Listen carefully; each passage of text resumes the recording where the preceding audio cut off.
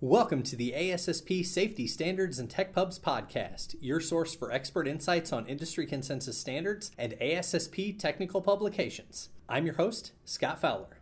As technology has evolved, its impact is felt in nearly every aspect of our lives and how we do our jobs. In the world of occupational safety and health, technology has paved the way for new ways of training workers on how to operate safely on the job. The ANSI ASSP Z490.2 standard offers guidance on best practices for e-learning in safety, health, and environmental training. We're happy to welcome back to the show Jeff Dalto to discuss the Z490.2 standard and the guidance it provides for e-learning training. Jeff is Senior Learning and Development Specialist at Convergence Training. He is also a member of the ANSI ASSP Z490.2 subcommittee on criteria for accepted practices for e-learning in safety, health, and environmental training. Jeff, welcome back. Thank you so much for being here.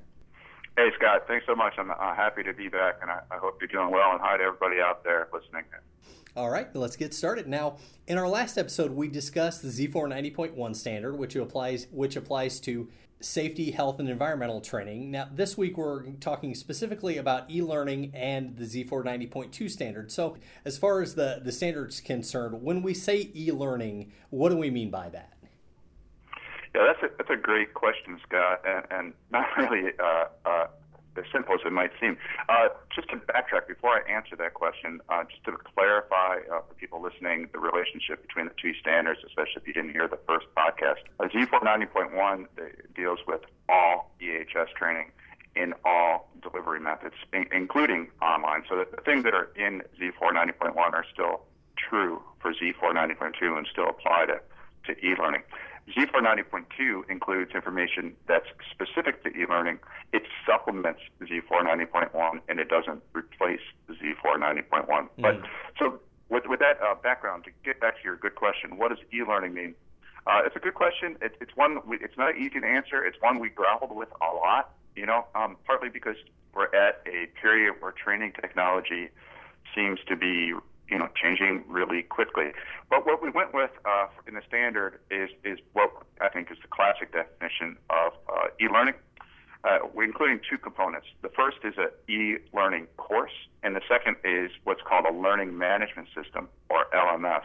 I won't go into a ton of information about the second, but the basic idea, probably a lot of us are familiar with e-learning courses. They've been around for 40 years maybe, but it's the idea of course you're taking online.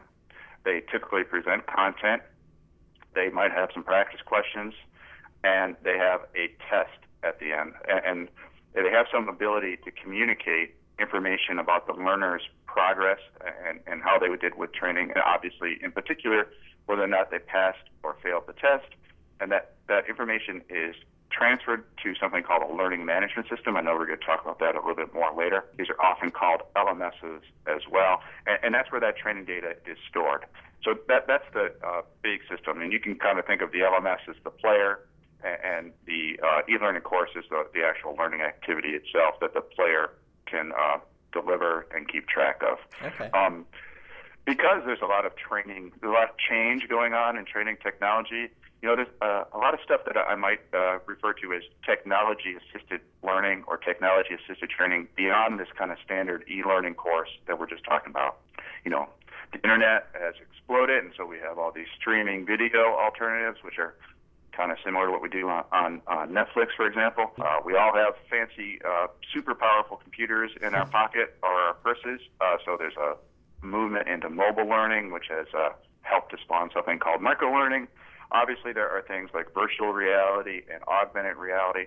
We covered those a little bit in the appendices, and I know we'll talk about that later, but it's just an interesting time in training and training technology right now. The standard focuses on the e-learning course and the LMS I talked about. There is all these other technology-assisted training options out there, and there could be more in the future, including, artificial intelligence has arrived and so on. So there's a lot to keep your finger on the pulse of, and no doubt some of these will be included in future versions of the standard. And even the learning management system we talked about, again, we'll get back to this more, but there's alternatives to that now. Learning experience programs, learning record stores, and so on. So a lot of change, but the fundamental is this e-learning course in the learning management system. Okay, great. Now, on that note, and going back to 490.1, and while the structure of the standard is similar to 490.1, there are some key differences. So what are the most important things for safety professionals to keep in mind when developing e-learning training, and how can they know whether, more traditional training or e-learning is the best approach for a particular training for their workforce? Yeah, another good question. So for training professionals in general and EHS training professionals in particular, the primary point I would give is to remember that the actual training delivery method that you use, whether or not it's instructor-led training or an e-learning course, or maybe in the future virtual reality training, that has no direct relationship to whether or not the training is effective or not. And studies have shown that over and over again. If you want to check some great source on that, I would recommend Dr. Ruth Colvin Clark's book on evidence-based training practices.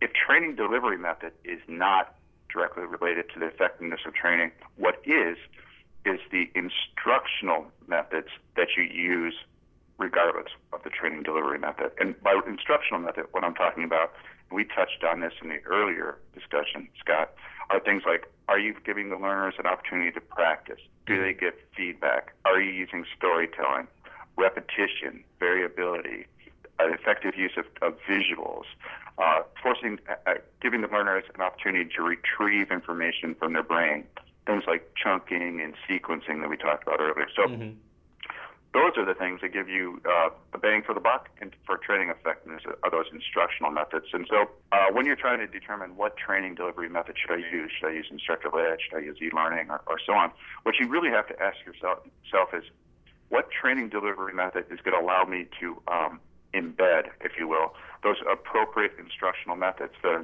necessary for this particular learning activity. So, for example, we talked in the first podcast again about how Z490.1 really emphasizes adequate feedback, and that's one of those effective instructional methods I just talked about. So that's something to consider. And kind of an analogy that I use, analogies, by the way, are evidence-based training practices as well, is like a chocolate chip cookie. And you can think of that training delivery method as the dough, and you can think of the chocolate chip itself as the instructional method. And at least for me, the whole purpose of a chocolate chip cookie is to eat that chocolate chip. And so I want to get dough, if you will, to be a vehicle to get that chocolate chip. And in the same way, you want to select your training delivery method to be a vehicle that you can embed that person's effective instructional methods into. It is worthwhile keeping in mind, that e-learning does have certain strengths, visuals. It allows opportunity for safe practice. You can allow people to safely practice a skill that maybe would be too dangerous for a novice to practice in real life, and so on. And obviously, that's going to become increasingly true as we start morphing into more commonly using things like virtual reality. There are also business realities to keep in mind, like how can I scale this? How can I get training to a geographically dispersed workplace? E-learning has some benefits for that, obviously. But the final takeaway, and one of the most important things I would recommend is people know, is blended learning. Blended learning, what people are talking about is mixing and matching, using things like online training in addition to some kind of face-to-face or instructor-led training or field-based training. We already kind of mentioned some of those effective instructional methods include repetition and variability. So blended learning kind of has that built in. And studies show again and again that blended learning solutions outperform using single training delivery methods like just instructor-led or just e-learning. Again, I guess for sources on that, if you want to check that out, I've referred to Dr. Ruth Colvin Clark's book on evidence-based training methods. The United States Department of Education has a great study showing the same thing.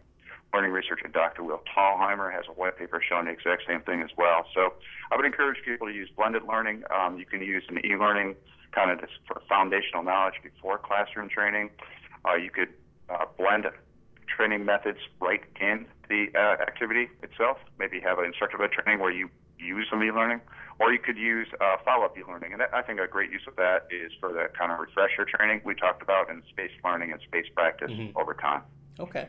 Now, you touched on this a little bit with the answer to that last question as far as the best training methods. I know the standard includes a lot of examples that you touched on for different e-learning approaches. This is contained within Annex C and includes, artificial intelligence, interactive video, social learning, virtual reality, many others. We touched on this with the Z490.1 as far as gaining feedback from your workers as to what the best methods will be for them in order to make that training stick. So I imagine the same kind of goes for the Z490.2 as far as deciding which is the best e-learning training method for your workforce. Yeah, and if I can kind of address that in 2 points. First of all, you talked about Annex C, and I just want to point out, I'm really proud of those annexes. We put a lot of work into them. I think people are going to find those really valuable. Mm-hmm. So I do encourage people, if they're buying Z490.2, to check out those annexes. I think you'll find those helpful resources in general. In terms of, again, making it stick, selecting the best delivery methods, especially in this area where technology is changing, which is one of the things we're talking about in this annex. I'll still return to those same fundamental points. First of all, blended learning solutions provide, data shows blended learning solutions provide better, more effective training. I'd also encourage people to remember what's really important is not the training delivery method. It doesn't matter if you're using virtual reality or e-learning courses or instructor-led training or social learning or whatever it is. But what's important are those embedded instructional methods, kind of things we talked about: retrieval, practice, feedback, effective visuals, and so on. One of the questions, though, you should ask yourself, obviously, how can I embed the necessary instructional methods into certain training delivery methods? But another thing you think about is, especially as we're moving to the future, what kind of things can I offload to technology? And a great example of that is artificial intelligence-powered chatbot. So if you just need a chatbot to help, deliver facts, training people on facts is exceptionally inefficient. It's not something we excel at as people. And maybe, you don't have to train people in facts, and you can just make those available to people through some kind of, job aid or performance support, which is powered by artificial intelligence chatbots. That's already being used, and that kind of stuff is going to be increasingly used over time. Likewise, maybe a less gee whiz, less Star Trek way, you can just offload the delivery of some content to an e-learning course, where you don't maybe need instructor-led time. And then, so obviously the next thing is, when would I really benefit from instructor time? And it's obviously oftentimes going to have something to do with, opportunities for demonstration and practice and feedback and that kind of thing, questions, answers. And then I think some things, especially looking forward as we get these new technologies and start integrating them more, what kind of opportunities do these new technologies offer me that aren't available through traditional training methods? And, a simple one is just like, for example, with virtual reality, it allows someone to practice something safely and without, risk or consequence that if they were trying to practice, as a novice trying to practice in real life, they wouldn't be able to do it. Another thing is just the fact that they can cycle through a lot more kind of variations and repetitions of something than they might be able to do with real life training. And there's a great book about something called deliberate practice. It's called Peak, the Science of Expertise, I believe, by Anders Ericsson. And you can cycle people through, for example, maybe troubleshooting training and all sorts of variations and develop expertise that might normally take 30 years to develop on the job. But with a properly designed training program using some of these technology-assisted training tools, you can develop expertise in a much compressed amount of time, maybe as short as I'm just making this up. But you could take 30 years and compress it into a 9-year expertise development cycle. So there's a lot of opportunities that these things offer, and we're all going to have to learn about them as we go on. That's an excellent point. Have you noticed with some of the e-learning training that you might have done, there's more of a learning curve with training workers with these kind of methods, just, training them with technology they may not be familiar with? How have you approached that? If there's, been any kind of resistance to that kind of training? Yeah, it totally does. And yeah, there of course, I've seen that. There are a couple ways to deal, and I would say I see it less and less over time.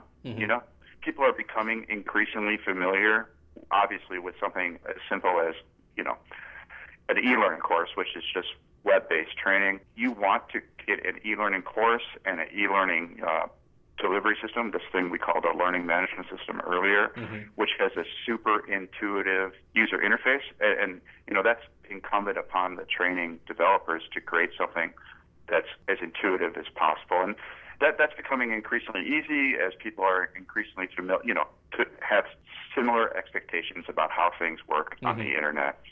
So, there are people out there who make a lot of money for user experience and user interface, and developers hire them, and those people do good jobs. And so those problems are becoming less and less an issue in general. And then, less and less an issue as people increasingly use the technologies we have and become comfortable with them. People are clearly becoming familiar with these kind of things, and they're not so arcane. It doesn't mean there isn't some resistance, and there isn't some just lack of familiarity. And the best thing you can do in that situation, other than what I talked about earlier, making the user interface simpler, is just helping them, just like you help people learn everything else that they have to do at work, So there's nothing wrong with somebody who doesn't understand how to use this, or maybe is not comfortable with it, but it's an easy enough thing to help people learn how to do.